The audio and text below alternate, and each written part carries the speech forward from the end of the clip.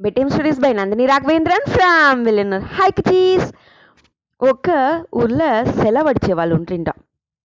వాళ్ళు అంత అందంగా సెలవస్తుంట.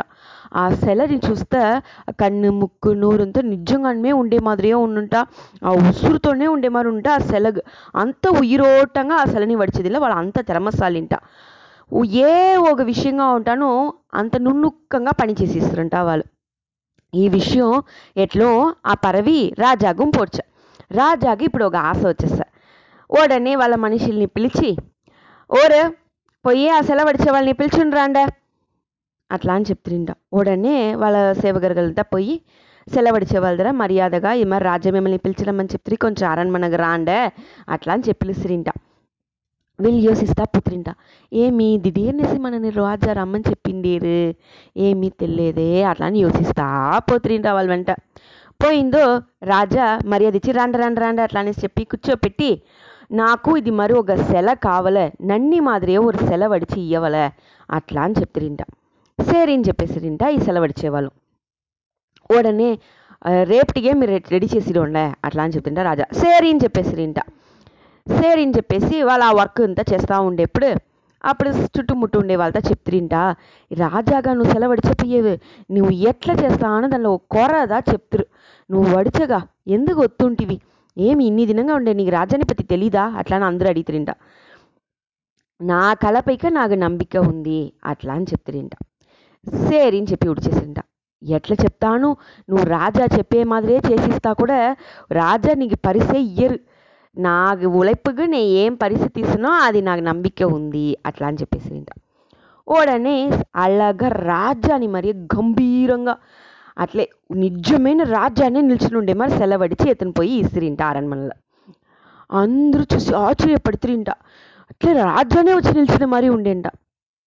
రాజాను వస్త్రి వచ్చి చూసి, ఏమిది నన్ని మాదిరియే లేదే, నన్ని మాదిరి తోంచనే లేదే నాకు అట్లా అని చెప్పేసిరింట.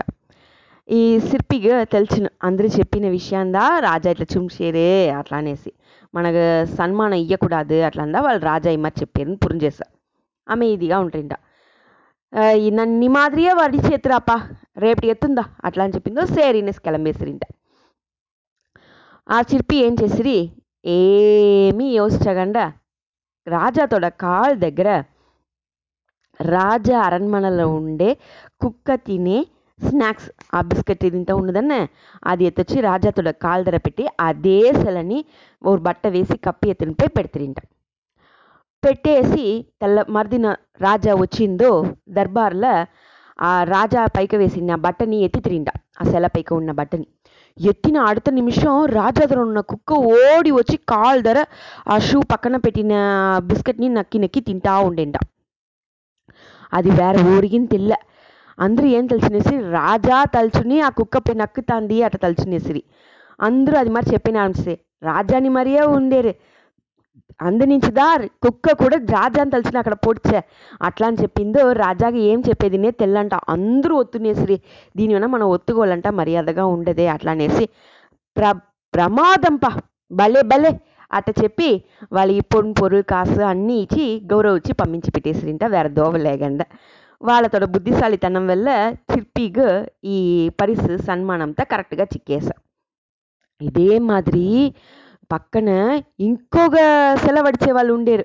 వాళ్ళేం చేసిరి తెలిసిన, వాళ్ళు ఇదే మరి తత్రూపమైన సెలవడిచే దీంట్లో కళ్ళ తెరమసాలి. వాళ్ళ ఊర్లో వాళ్ళని మించని మనిషి లేదంట వీళ్ళని మాదిరియే. అప్పుడు వాళ్ళతోడ ఆయుసు కాలం ముడించిపోయిని అట్లా అనేసి వాళ్ళ ఇంటి పక్కన వచ్చిన ఒక జోసియర్ చెప్పేసి పొడిసిరింట. ఆయుసు ముడించిపోయినాయా, చూచోడే నాకు ఇప్పుడంతా సావు వద్దు, నేను ఇంకా కొల్లదినం ఉండవలే అట్లా అని తెలిసిరింట. అందునుంచి వాళ్ళు యోసిస్తురింట, నైట్ వచ్చి మనని యమధర్మరాజా వాళ్ళతోడ మనుషులతో వచ్చి పిలిచిపోయి వచ్చేప్పుడు మనని కన్ను పెట్టనే ముడించగంట அளவுக்கு మనం వచ్చి మనని మారియే సెలవడిచుతానేసి 8 సెలవడిచి తిరింట. 8 సెలను అచ్చసలు ఆ చిర్పిని మాదిరియే ఉండేంట. ఆ చిర్పిని మారియే ఉండేంట. ఆ చిర్పి నడుల నిలుస్తూ వ్యత్యాసమే తెల్లంట. దాని వెనక ఓవర్ సెలను ఎత్తొచ్చి బెడ్ పక్కన పెట్టేసి நடுவுல வாளும் பண்டுனேஸ்திரிண்டா. யமதர்ம రాజాతోడ సేవగర్గల్ వస్తుంటా నైట్ అయిందో వాళ్ళతోడ ఉసిరిని ఎత్తుని పోతాంట. వచ్చి చూస్తే ఒరే మారి 9 పేరా, దీంట్లో ఓర్ని మన పిలిచిపోవాలని తెలియదే అని వాళ్ళకి కన్ఫ్యూషన్ అయ్యేసంట. పా మార్చి పిలిచి పోడిస్తిమి మననిదా ధర్మరాజా కేள்వి అడుగుతురు, మన గమ్మట ధర్మరాజా ధరనే పై చెప్పేస్తా అనేసి ఉడనే యమపట్నంలో పోయి ధర్మరాజా ధర చెప్పేస్తుంట. అట్లనా 9 పేరు ఉండేరా, నేనే వచ్చి చూసేసి యమధర్మరాజా ఆ బఫల్లో పైకి ఎక్కి కూర్చుని వస్తుంట ఆ తావుగు. వచ్చి చూస్తే యమధర్మరాజా వల్లనే కండుబిట్టము లేదంట. అంత ఆశ్చర్యంగా ఉండేంట, 9 అరే మరి ఉండేనంట. ఆహా, ఇంత అద్భుతమైన సెలవడిచే మనిషియా అట్లా అనేసి యమధర్మరాజానే ఓ సెకండ్ అట్లే మెయి మరంది పోడుస్తుంట. ఆ సెలని ఇంత చూసిందో ఇది డూప్లికేట్ అని తెలియదేని యోసిస్తుంట. ఉంటాను యమధర్మరాజా ఆయనే ధర్మం తవరవచ్చునా అందునుంచి ధర్మరాజా చెప్తిరింట అంతా సెలను ఒకే మాదిరి ఉంది. అయితే ఈ ఒగ సెల మట్టు చుడిమే ముక్కు కోనగా, కన్ను మాదిరిగా, నోరు మాదిరిగా ఎట్లా ఉంది చూడి అట్లా అని చెప్తిరింట. அடுத்த సెకండ్ ఆ చిరిపిలేసి కూర్చునేసిండ.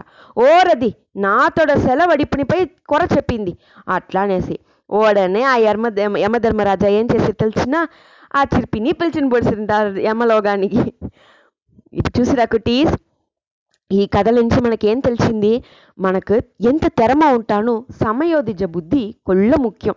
మన ఫస్ట్ చూసిన ఆ కథలు చూసిరింట సమయోధిజ బుద్ధి ఉండిన వల్లదా ఆ చిరిపి జయచిత్రి. ఈ చిరిపి అది టక్కునేసి యూజ్ చేయగంటే అవసరంలో మనని కొర చెప్పేసిరే అనేసి తలిచేసిరి. మనని ஒருத்தர் కొర చెప్పారంటే దాన్ని பற்றி మనం కవలపడకూడదు, దాన్ని மீண்டும் మనం వెలాట్రావాల, మనతోட తెరమని మనం నమ్మవల, అదే మళ్ళీ సమయోజిత బుద్ధితో ఉండవల. ఓకే నా కుటీస్, మీకు ఈ 2 కథను పెట్టిండేనా? Okay cuties, good night.